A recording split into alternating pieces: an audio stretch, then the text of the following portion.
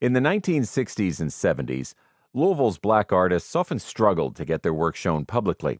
Some left for bigger cities.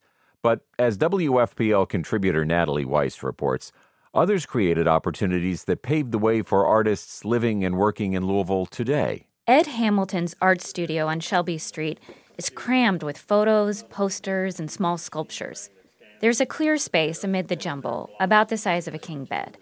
That's where he's working today. That's all water clay on a metal armature. The acclaimed sculptor has created monumental works, like the Spirit of Freedom in Washington, D.C., and the statues of York and Lincoln on Louisville's waterfront. This is the actual scale of the one that's down on the Belvedere. As a black artist, he confronted challenges early and often.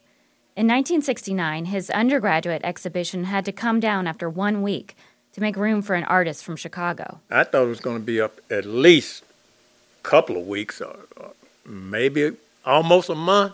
So when he heard about a group in the West End called the Louisville Art Workshop, he jumped right in his car and drove over. It's at that place where we learn how to work together, come together, create together, steal from each other together. Because at the time, black artists here locally weren't showing in the galleries at all. And so that's why I thought, well, I'm out here by myself. That's William Duffy, another black artist working in Louisville in the 70s.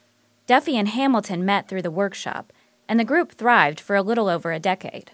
When Hamilton bought his studio in 1978, he and Duffy decided it was time to create a new collective. They called it Montage. The group of nearly 24 black creatives met at Hamilton's studio each month to talk about art, and they kept their doors wide open. That the neighborhood kids and the neighborhood people would come and look and see what we were doing in here. We were welcoming because we wanted them to know that you too can do this. One of the top priorities for Montage was to get their work shown to a broader audience. Here's Duffy. It was a way of kicking open doors and saying, look, we too are working. We're artists. We happen to be black. We are black. But we're artists also. Duffy began teaching after-school art classes through the Louisville Visual Arts Association around 1990. That's where he met a young Lanaya Roberts. Mr. Duffy was the first black artist that I ever met. And he introduced her to more black artists, including Ed Hamilton. By then, Montage had disbanded, but it continued to inspire young artists. People of color, we need to see representation just as much as white people need to see representation. Roberts went on to get a Bachelor's of Fine Arts in Painting from Syracuse University. All these people really set the bar so high, and I really hope that us young folk can keep that bar just as high. I'm Natalie Weis for WFPL.